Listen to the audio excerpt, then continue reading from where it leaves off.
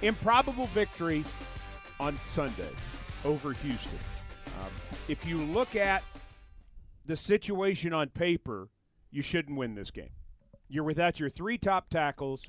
You've got a guy you just promoted from the practice squad to play right tackle, and you find a way to win this football game. Your defense comes through for you. Jarrell Casey plays what I think is one of the 10 greatest games in his career with a couple of sacks.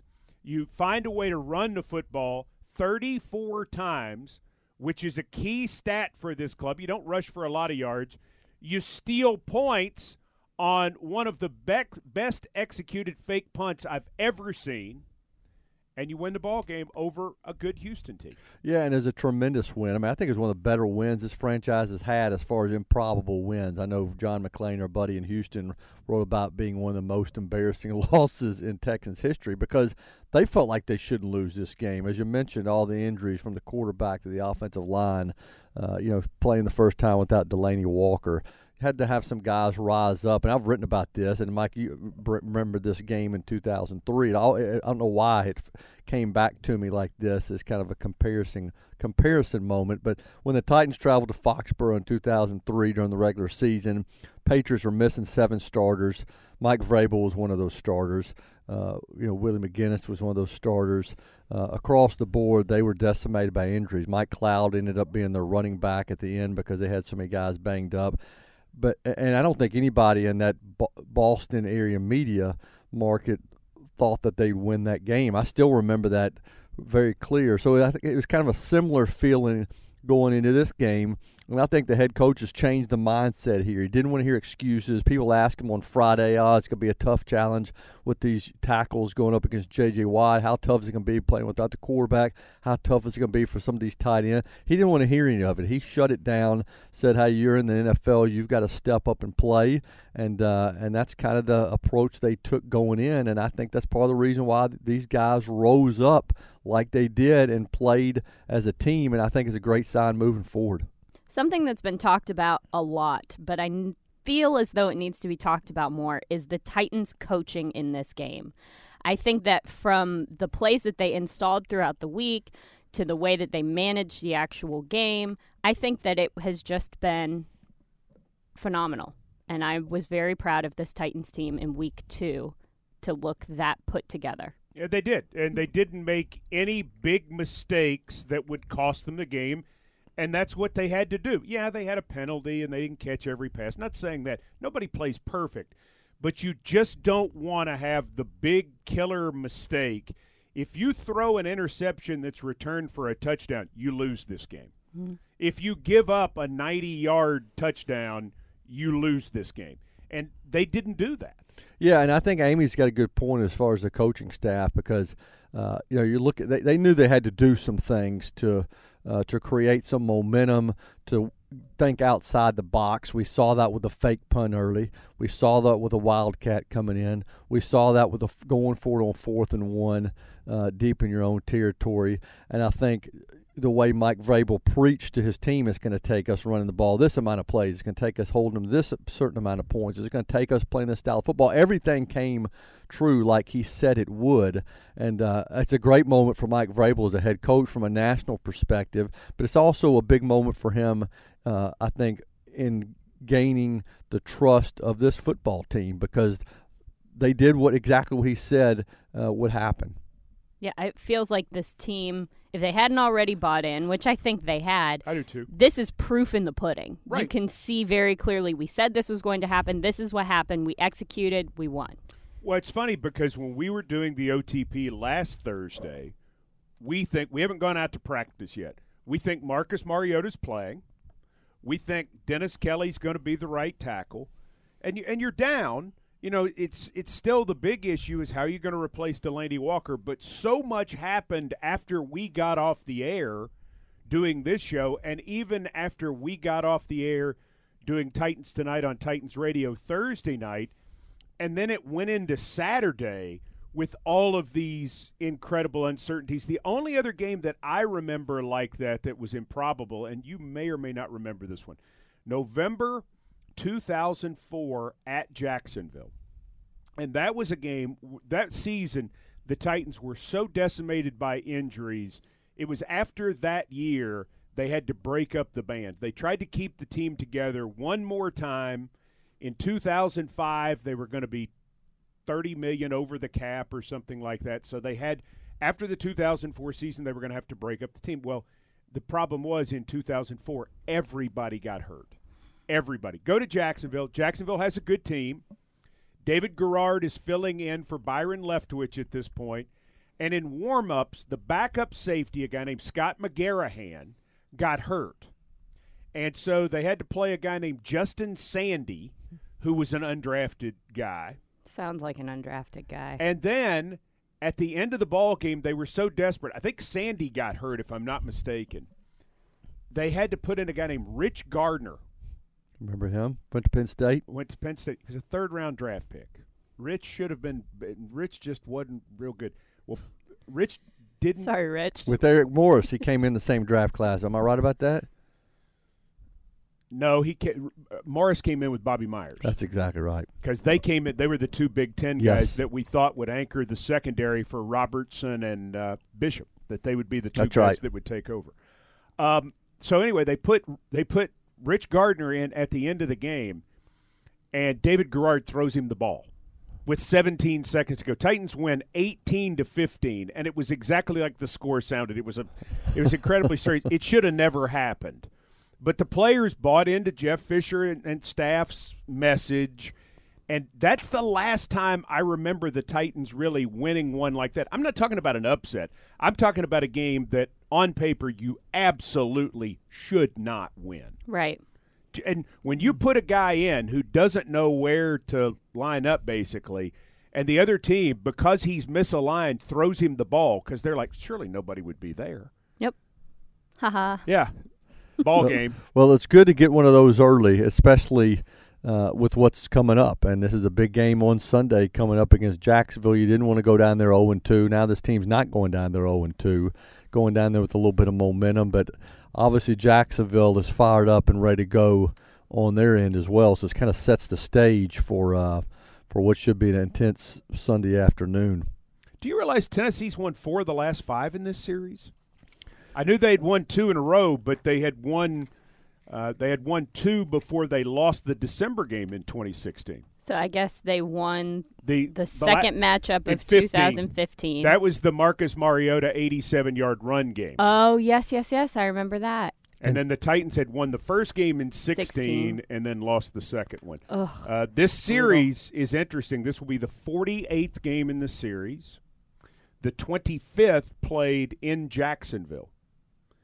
And my most interesting note is there's never been an overtime game. Well, let's keep that streak alive. In the history of this series, there has never been an overtime game. TIAA Bank Field is the new name. They've changed the name down there a lot of times. They have. Years. They have. It was Everbank. It was Everbank last year. Everfield Bank? Everbank Field. Everbank Field, yes. Of course. TIAA Bank Field is the name.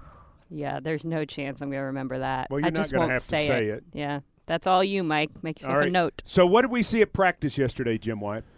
We saw Marcus Mariota out there working with the glove on his hand, a unique glove, a glove that had a couple of fingers cut out because as he's still trying to manage the injury that he's dealing with. Split reps with Blaine Gabbert.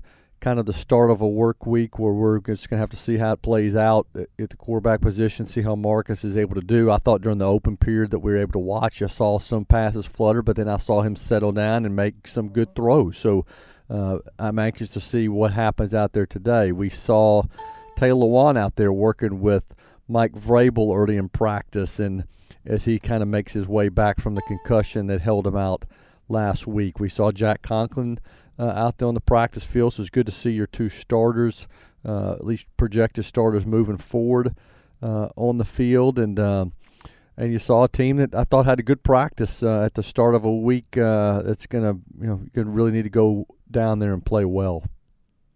He hit all the high points. You wrote something down, though, so I figured you had a Oh, no, I was writing down a note about Taylor Lewan and the head coach going up against you. I mean, when Mike Vrabel works out with some of these guys on the side during individual period, he's not just coaching them. Well, and let's be honest here, if we could, on the old OTP. Let's please. He digs that. Oh gosh, he's having a field day. Oh, the head coach. I mean, but he has the pads on. He's got the chest protector like an umpire wears, and he gets into it. Going with these guys. I mean, you can't totally take the player out of Mike Vrabel. Oh no, and he is full into it. And we had seen him working a lot with linebackers and defensive linemen and things like that. Him and Taylor Lewan, because you know who else wants a chance to hit the head coach?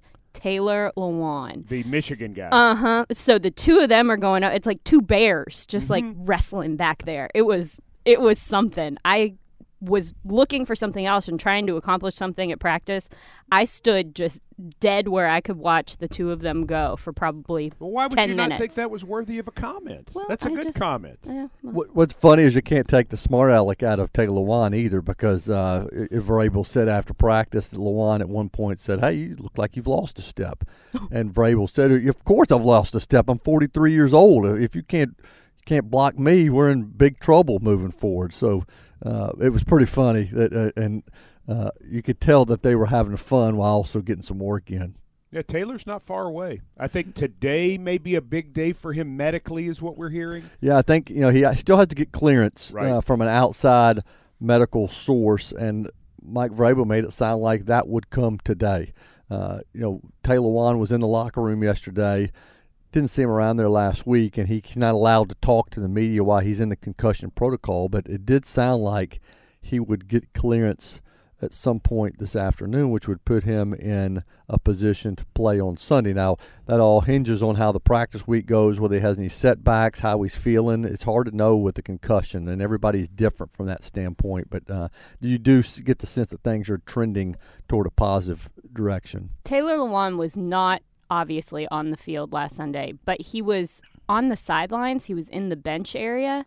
And I would wager that he was a big part of why the Titans' offensive line was so successful. Let me stop you real quick, because you did not have a chance to talk about this on Titans radio because we were kind of in the middle of the action. The game was happening. It was very close, and there was a lot going on. And this is a more extended story. So if you would, share the story that you were going to share on Titans radio about specifically what he was doing. I thought this was fascinating. Yeah, he was down on the sidelines, obviously just wearing street clothes, and he was pulling guys, especially Kevin Pamphile, pulling him to the side during the defensive periods, or when the defense was on the field, and was full on going through his stance, helping him with technique, helping him kind of get set and with his push, but he's on the sidelines going up against him. I don't know if that's in concussion protocol. It's probably not.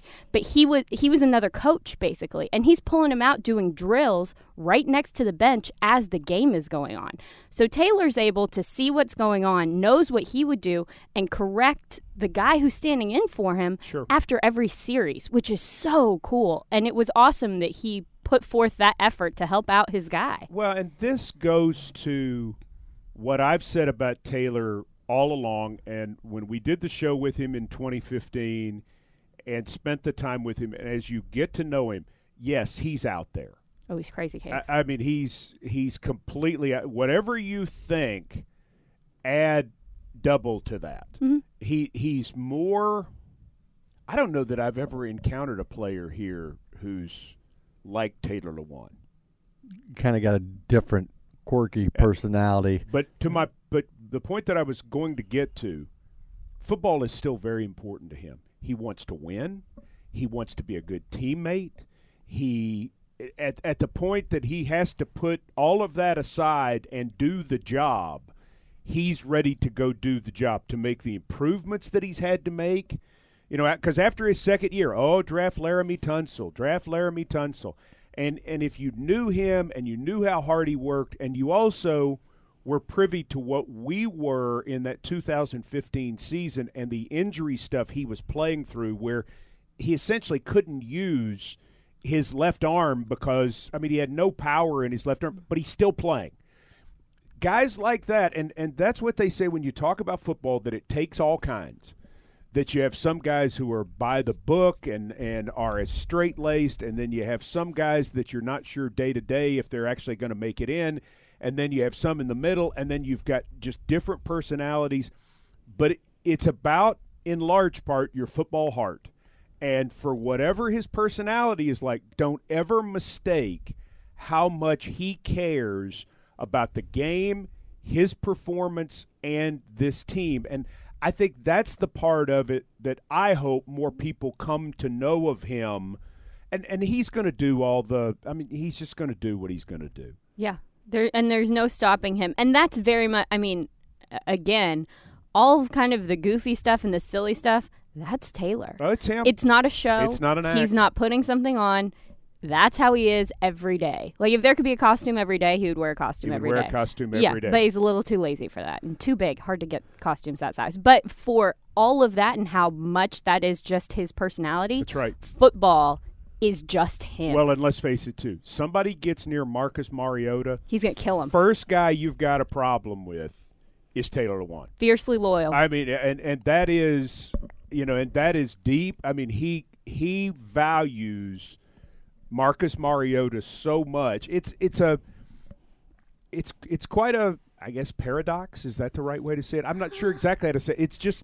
It's fascinating that in this game that you have all different sorts of personalities that are, I mean, football locker rooms are crazy in terms of how varied they are and what's important to guys and which guys hang around together, and you can never quite predict. But on the field, people love each other. I mean, like brothers, and that's what it takes. Yeah, I mean, you've got to have each other's back, and you can fight during the course of the week, but once it comes on, once you get to Sunday, these guys are going to fight for one another. I mean, just like somebody can say, you can say all you want about members of your own family, but you don't want anybody else making a comment about them, and that's kind of the way the locker room is. I didn't observe that about Taylor. I thought that's an interesting story. I know yesterday Marcus Mariota, apparently he gave a pretty fiery talk before the game to challenge teammates, another guy that wasn't playing on Sunday, and I think it's a great sign from a leadership standpoint that these guys, even when they're not participating, they're still having an impact on what their teammates are doing. And, so this leadership has gotten better. I think that's across the board, on the offensive line, certainly at the quarterback position, on the defense.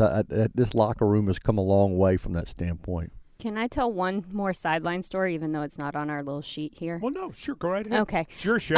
And it's not my show. Derrick Henry was a guy who surprised me on the sidelines as well. Derrick Henry is more of a quiet guy. He doesn't speak a lot unless he's the anti-Taylor Lewan. He's the anti-Taylor Lewan. That's perfect. After his Wildcat extravaganza, he was on the sidelines and he talked to every single person on offense. He went to every single offensive lineman and said something to it, whether it was a, hey, good job, hey, that was great, shaking people's hands. It was like he was running for mayor all of a sudden. And he talked to every single person on offense, whether it was working through something or congratulating them or saying that was really good. I had never seen anything like it. He's never done that. He was embracing that quarterback role in that moment. He was the leader of those plays, and he went to every single one of his guys when they were on the sideline and said something to them. That's it was an crazy. Awesome story. Yeah, but that's what's happening to this team. Guys are stepping up. Guys know where they need to fill in. I think some people are noticing the void that is lost by Delanie Walker not being around, and so guys are doing what they need to do to get everybody on the same page. But when I saw Derrick Henry doing that, I was like, there is something going on here. So there you go. It's a neat story. By the way, stories from the sideline. Injury report. Will that be the Untangibles book 2? Untangibles. Untangibles book stories 2. from the sideline. I think we are the Untangibles. You guys are the Untangibles no, all of this the three of us. We are all the Untangibles. It's like a band. So I get 2 guys didn't practice yesterday. Dennis Kelly, who's not been back in the building due to the illness. David Fluellen, we get a look there at the injury report. Flu did the groin injury early in the ball game, and that's why Dalen Dawkins was called up from the practice squad. That's right, and I don't know what the length is going to be as far as David Fluellen's inability to play. But, Dawkins was kind of a surprise underdog story out of camp. I think a lot of people had Akram Wadley making this team. You mean Jim Whitehead? Yeah. Mm-hmm. Wadley was that what you were saying? Oh Well, my gosh. I know I was not the Lone Ranger there going into competition, but Dawkins rose to the occasion, and he's going to be available to help. Fluellen's a good special teams guy. He's really helped this team. We'll have to keep an eye on another guy who was added to the injury report yesterday, and that's I know you're going to get to Derrick Henry with the back, who was limited, but certainly need as many bodies there as you can get going into this game. Yeah. 6 guys were limited, and Henry was one of those guys with the back. Conklin practiced more than he probably has. Lawan was out there and did some things. Kendrick Lewis actually back for the first time in the regular season. That would be some good safety depth. Obviously, Mariota with the elbow and Luke Stocker with the calf. And Luke Stocker's a guy who's getting to play some football right now, getting a chance to make some things happen all over. I had a chance to visit with Luke Stocker yesterday in the locker room, and my first question was, has your role changed in the tight end grouping with the fact that Delaney Walker is out for the year? Luke, how has your role changed as a tight end with Delaney Walker's injury? What it comes down to, we got to go out and execute better and, fill that void that he had, and everybody has to step up and do different things that we're doing in the past before he got hurt. So, just going forward, we have to, whatever the coaches ask us to do, we got to be able to go out there and execute. You've been branded as a blocking tight end through your career, but through 2 games, 4 catches already. What's it like being a guy who's looked to catch passes now? That's part of being a tight end and a fullback when that time comes. But, I just try to make the plays when they come to me, and that's what I'm doing. The style of ball that the Titans are playing right now seems like it's exactly up Luke Stocker's alley. Yeah, we ran the ball how many times a day? 30, 40 times. So that's exactly what I like to do, get the ball going and play action that helps me in the pass game. So it's a good thing. Luke Stocker, certainly a guy in some shape there. Mike Keith got a new microphone. I did, after you made fun of the Bob Barker microphone. Good story about Luke Stocker, though. So he's being recruited. He's out of the state of Kentucky, and he's being recruited to play football at the University of Tennessee. He's at Bruce Pearl's basketball camp at Tennessee. And so they're really trying to, to swing him to come play football at Tennessee.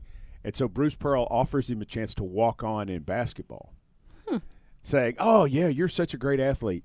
And I think he really was a good high school basketball player. I don't know that he was an SEC basketball player. And he was telling me the story, recounting the story again yesterday about the fact that, I kind of knew what was going on. I was kind of going there anyway. But I thought it was cool because obviously Tennessee was very good in basketball at the point that he was there in school. They were SEC champions, and so he probably thrilled to have gotten that offer. But a good athlete, and he's having a chance to show it right now. Yeah, be a pretty good power forward too. I mean, kind of a Kurt Rambis or a Bill Lambier, somebody that's going to get in there and bang bodies with guys. But I think he has done a good job, filling in and kind of trying to fill the void with Delaney Walker. And we'll have to see how that kind of transpires moving forward.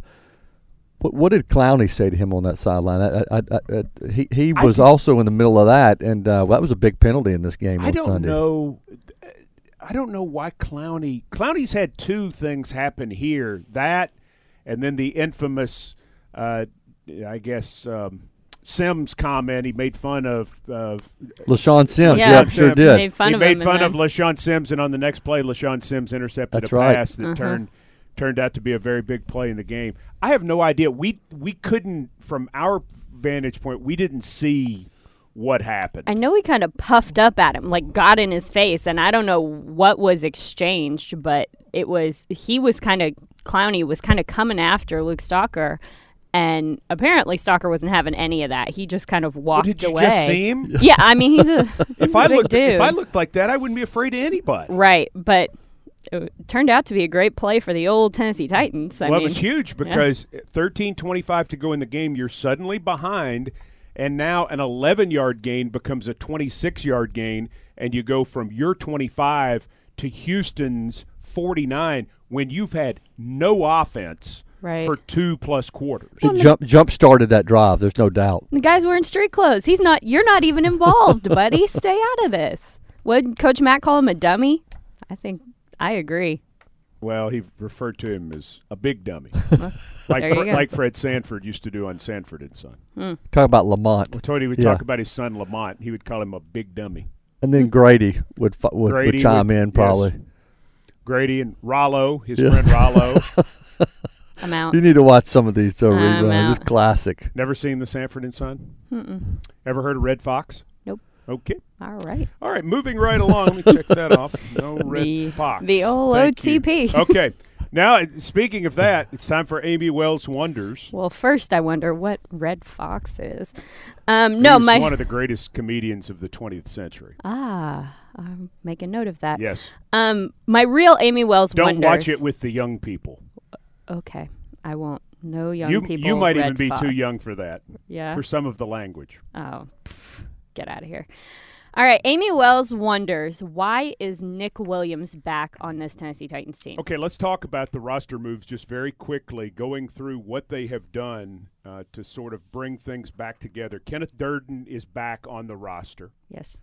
And they also bring up Dalen Dawkins because of Fluellen's injury. And then Nick Williams is brought back after he had a really good training camp. And some people are like, okay, you replace Cam Batson with more of the veteran Nick Williams, the fourth-year man out of UConn. Jim, why would you think he was the right move at this point? Well, I think because he brings a veteran presence. I do think he's very productive. I think if he didn't suffer a hamstring injury at the end of training camp or at the end of the preseason, he would have made this team. I think the Titans got a break and they were able to get Batson back, so you kind of get the best of both worlds. You get to have a veteran who can step in and play on special teams, a guy who has proven he can play in NFL games, and then you also got Batson who you can continue to develop. And Nick Williams just tried to get healthy, tried to stay ready, worked out for this team last week, watched this team play during the course of the first couple of games, and now he's in a position to step in and help if needed, and I think he can step in and play on special teams immediately. Amy, to your question, I think to take Jim's point a step further, the other reason you go back to Nick Williams is he can be part of the 46 on game day. I don't think Cameron Batson at this point in his career can, with Darius Jennings and Adoree Jackson handling the returning, I don't think he's ready to play offense for this team, meaning Batson. Nick Williams, you could keep up on Sunday because he can play special teams and take Fluellen's place. And also because he's been in this Matt LaFleur offense before, there are things he can do to help you in certain situations. So I think, and we talk about this a lot, and sometimes I know I do, I go too deep inside about, the 46. There's some guys that you keep on the 53-man roster because you just want depth. There's some guys that you keep on the roster because you want to develop those players. You have no intention of playing them. But then you've got to think about, if this guy can't be on the 46, we don't have the luxury of having him on the 53 right now. I think Nick Williams gives you a better option to potentially up. I think there's a decent shot that he's up on Sunday as part of the 46. Wow. Yeah, I mean, it's a good question. And hopefully you don't have as many, automatic, inactives just because this guy's not able to play because of injury. Now you're getting back to the strategy, decision-making on some of these guys. Where can you go heavy? Where can this guy help us on teams? And I agree. I mean, I think he could be available as early as Sunday. Well, and the Titans at this moment, 10 offensive linemen on the roster. I don't ever remember that, Jim. Yeah, and I think part of it's because of Jack Conklin being slow early. You have to carry a little bit heavy there, and then obviously Tyler Merritt's called up from the practice squad last Saturday to bump that number up even more. So will it always stay at that number? We'll have to wait and see, but that's where it is now as you're waiting for guys to get healthy and dealing with some injuries. So that's where the Titans are at this point. They're at 6 wide receivers. They're at 4 running backs, 2 quarterbacks, down to 3 tight ends on the active roster. Ferkser is back on the practice squad. 10 offensive linemen. Defensively, after the move, still at 5 defensive linemen, 2 D linemen on the practice squad at this point. At this moment, with Aaron Wallace gone, you're down to 5 outside linebackers, 5 inside linebackers. Only backer on the practice squad is Robert Spillane. In the secondary, you're at 12 total, counting Joshua Kalu and Damian Webb on the practice squad, so 10 on the active roster at this moment. But 3 moves this week, and I think John Robinson designed the roster with very much the idea in mind of being able to have 2 to 3 spot flexibility. And with his practice squad, Darius Kilgo is a guy who's played in this league. He is not a young player. He's in his 4th year in the league out of Maryland. He's played in 18 games, 6'3", 320. He's a nose tackle, along with Deion Simon, who's another big defensive lineman. He's 28 years old. Wow. So, I mean, I think they've got pieces ready to go. John Robinson isn't just putting guys on the practice squad to practice. You know what I'm – Right.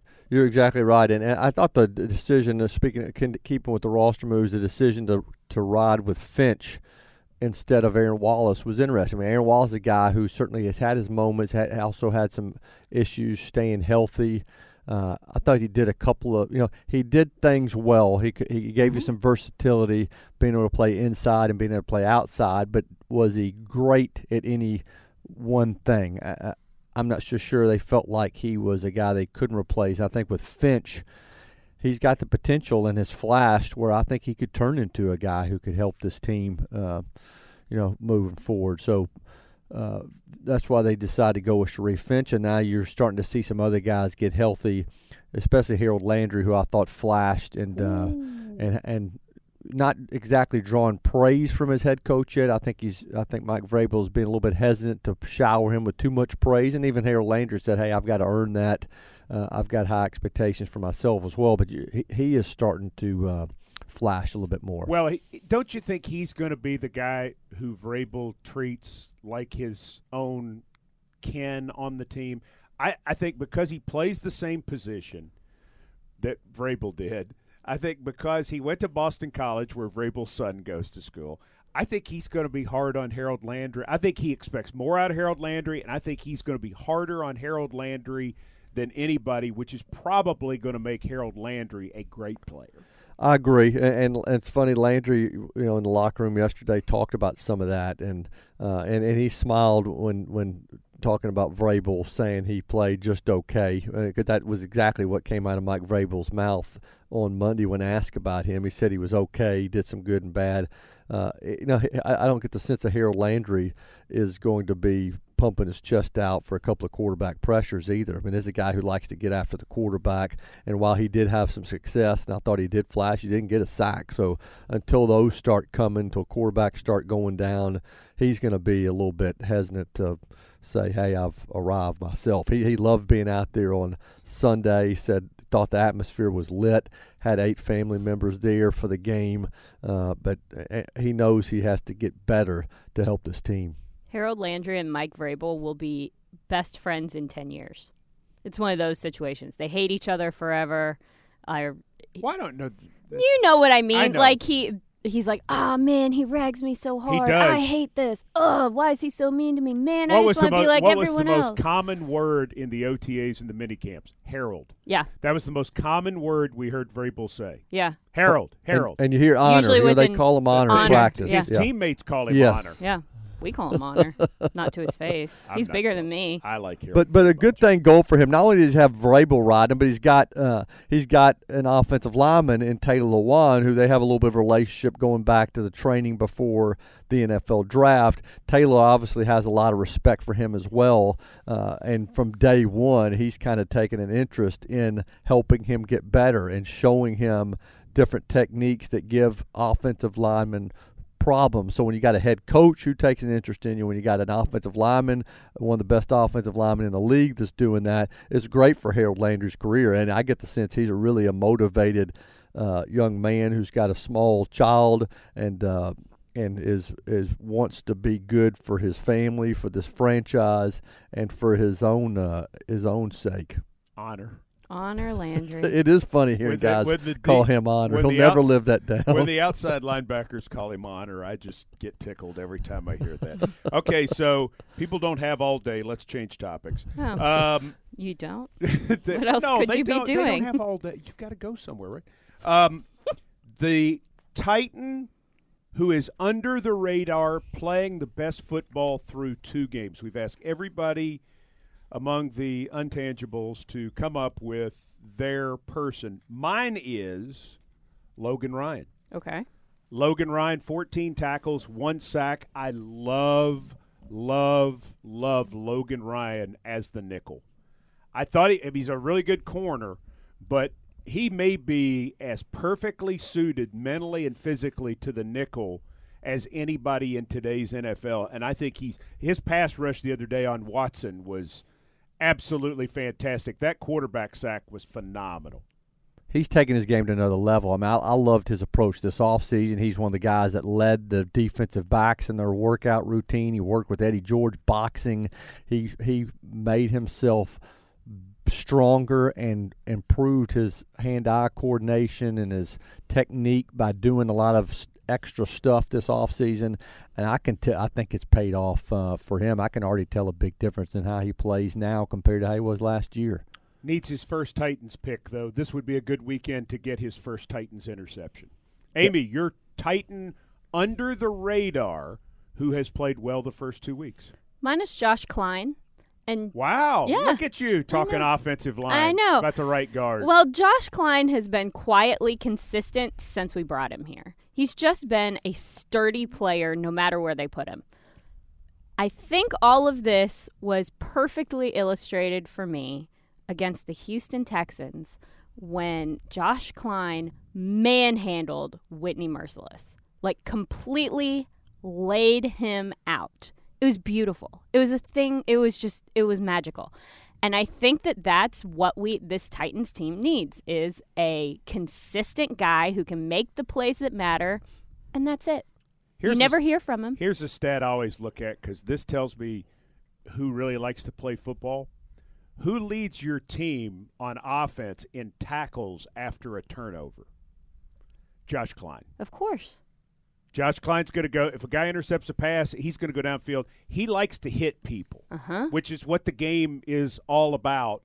Regardless of position – I'm not quarterback, but regardless of position other than quarterback. I said it wrong, but you know what I mean.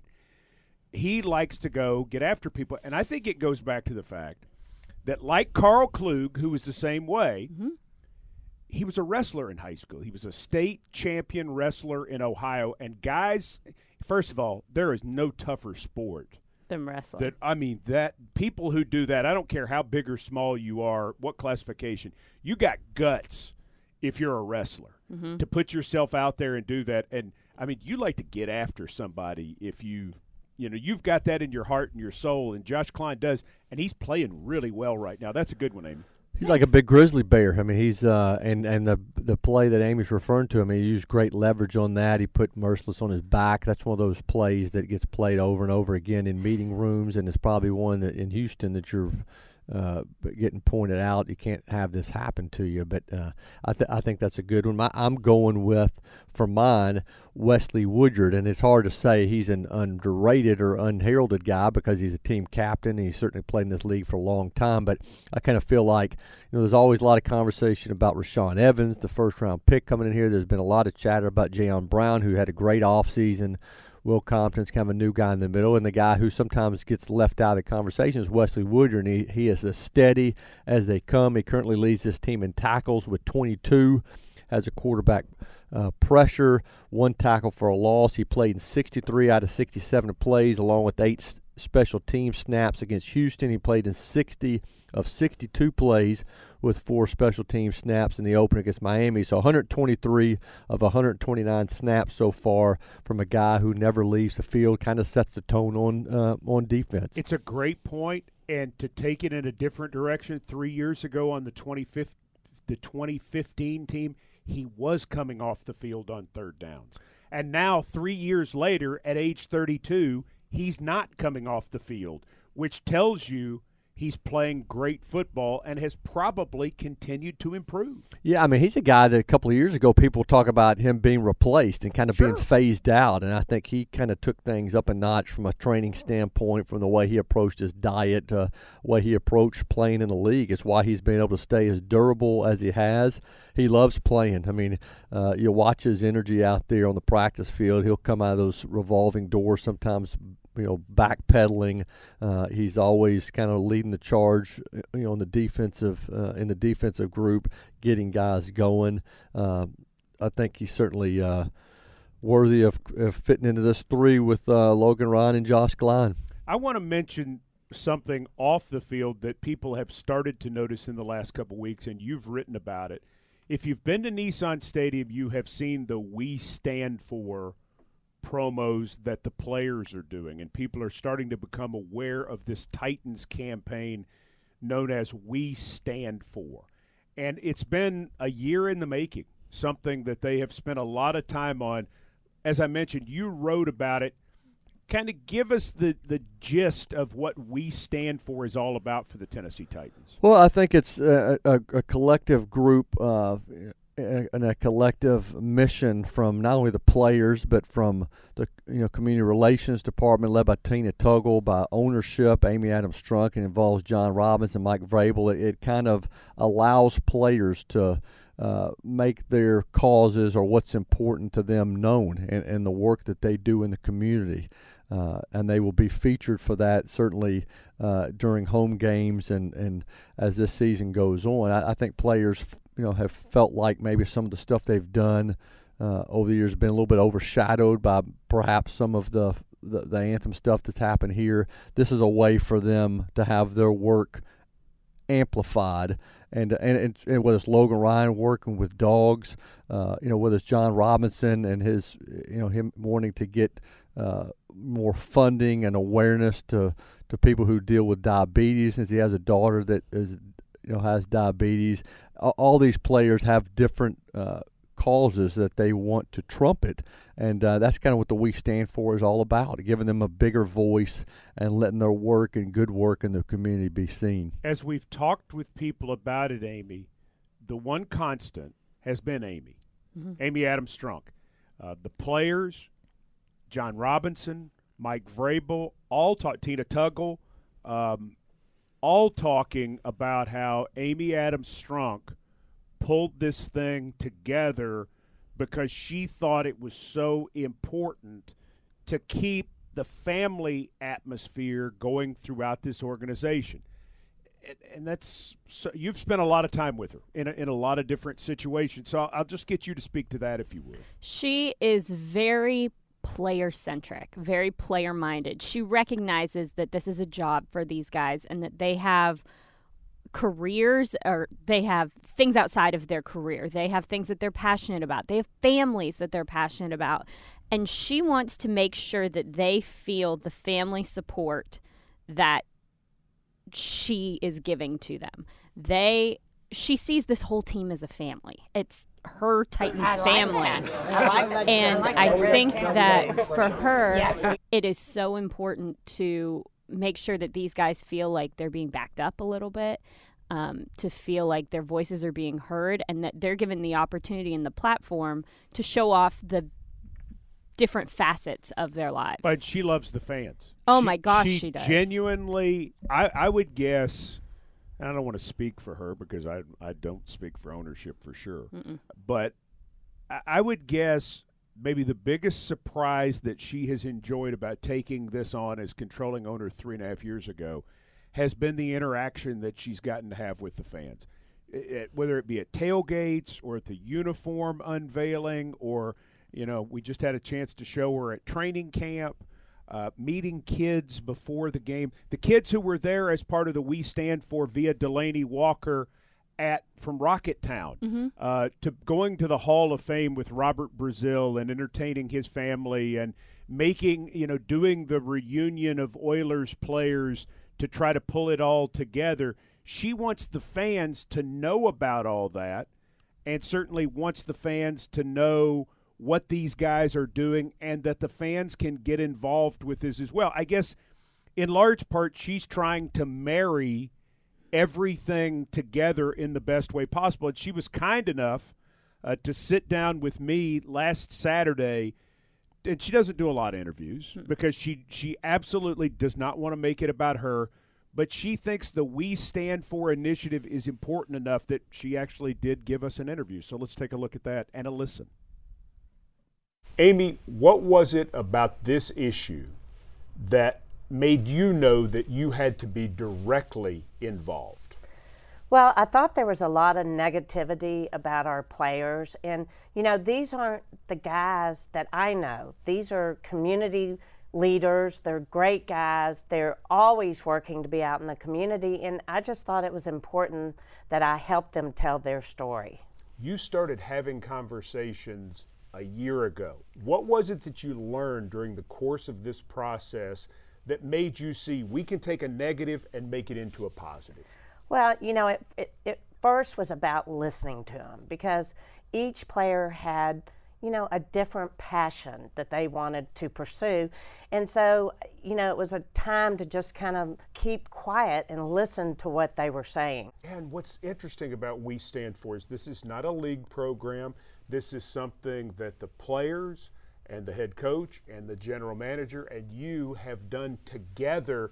What are your goals for We Stand For? You know, we want our fans to know our players, how they really are. You know, not just professional athletes, but fathers, husbands, friends, you know, community leaders. And, you know, that's a side not everyone gets to see. They see Sunday, but we want them to see this other side, and it's a great side. And it is not I stand for, it is we stand for, and that was very intentional. Why was it important to use we? I think our fans have always heard me talk about family, and the Titans is a family. You know, to use the word I stand for, it wasn't the right ring. If it's someone's passionate individual cause, it's our cause too. And we're going to get with them and stand with them and help them get that cause out there. I'm going to wrap it up in this way. In speaking with Titans fans, what do you want them to know about We Stand For? I always talk about the fans, and I care about the fans, and I want them to feel like this we is not just the Titans. It is we, the Titan players, coaches, staff, and fans. We would love to have them become involved in this great program. We Stand For is going to be a great thing for the city, for the state, and for all of us. That's your controlling owner, Amy Adams Strunk. And there will be kids and counselors from various nonprofits that will attend games. And the idea is when Delaney Walker gives these 30 kids the opportunity from Rocketown and the counselors to be there, that's an opportunity they would never get in their life to see something. Right. He believes they need different experiences. They believe a lot of these young people need these different experiences to see these things are out here. You can achieve these things if you follow the rules and bear down and to give that kind of motivation. And I think that's incredibly important. I do too, and I can tell you that the players, Amy's involvement in this, from the very beginning has meant a lot to them. And I talked to Logan Ryan, I talked to Wesley Woodyard, I talked to Jarrell Casey, I talked to Derek Morgan about this, and not only are they happy about the We Stand For campaign, but they're thrilled that she has an interest in them and what they're doing. And that's important off the field, and it's important when they leave the building to know that. But I think in building a team and having guys kind of fight and stand for one another, that goes a long way. I mean, and I don't know this like that, in every NFL city. I mean, that's how you get guys to play together and have each other's back. Anything you'd like to add, Ms. Wells? I think it's awesome. I think it's such a good campaign. I think I've seen her have the meetings with the players and get involved. There's some frank conversations. They have had some serious discussions, and I think it's awesome that she has been so willing to listen to them and give them even more of a platform, and including the entire Titans community, we'll call it, in this. Fans and everyone in this building. It is such an awesome thing. I'm excited to see where it goes all year. Well, and they're putting their money and these different teams in the league, this is more of the league initiative part. So players are encouraged to give up to $5,000 to the nonprofit of their choice, and certainly those with social justice in mind are prioritized in this. The league has matching grants, and then if it's a Titans player and it's a nonprofit in our region, then the Titans Foundation will match. So theoretically, and this is not in every case, but just a best-case scenario, if you give $5,000, you could end up giving $20,000 to a nonprofit. Which is so cool. Well, that's putting your money where your mouth is. Heck yes, it is. And I would encourage people to go to Titans Online. There's a community page where you've got the player testimonials. I know Jeff Harding did a lot of work in kind of putting that together, but you've got the testimonials, you got the videos, you've got all the player causes on there. You can find out all the information, whether it's Jarrell Casey or Derek Morgan or Delaney Walker or John Robinson or Mike Vrabel. And there's that list is going to continue to grow during the course of this season, and there's a lot of good information up right now. All right, let's talk ball for our final minutes on the program. Headed to Jacksonville. Ooh. There are many around the league that after their win on Sunday, which I will again for the 100th time will contend was not an upset.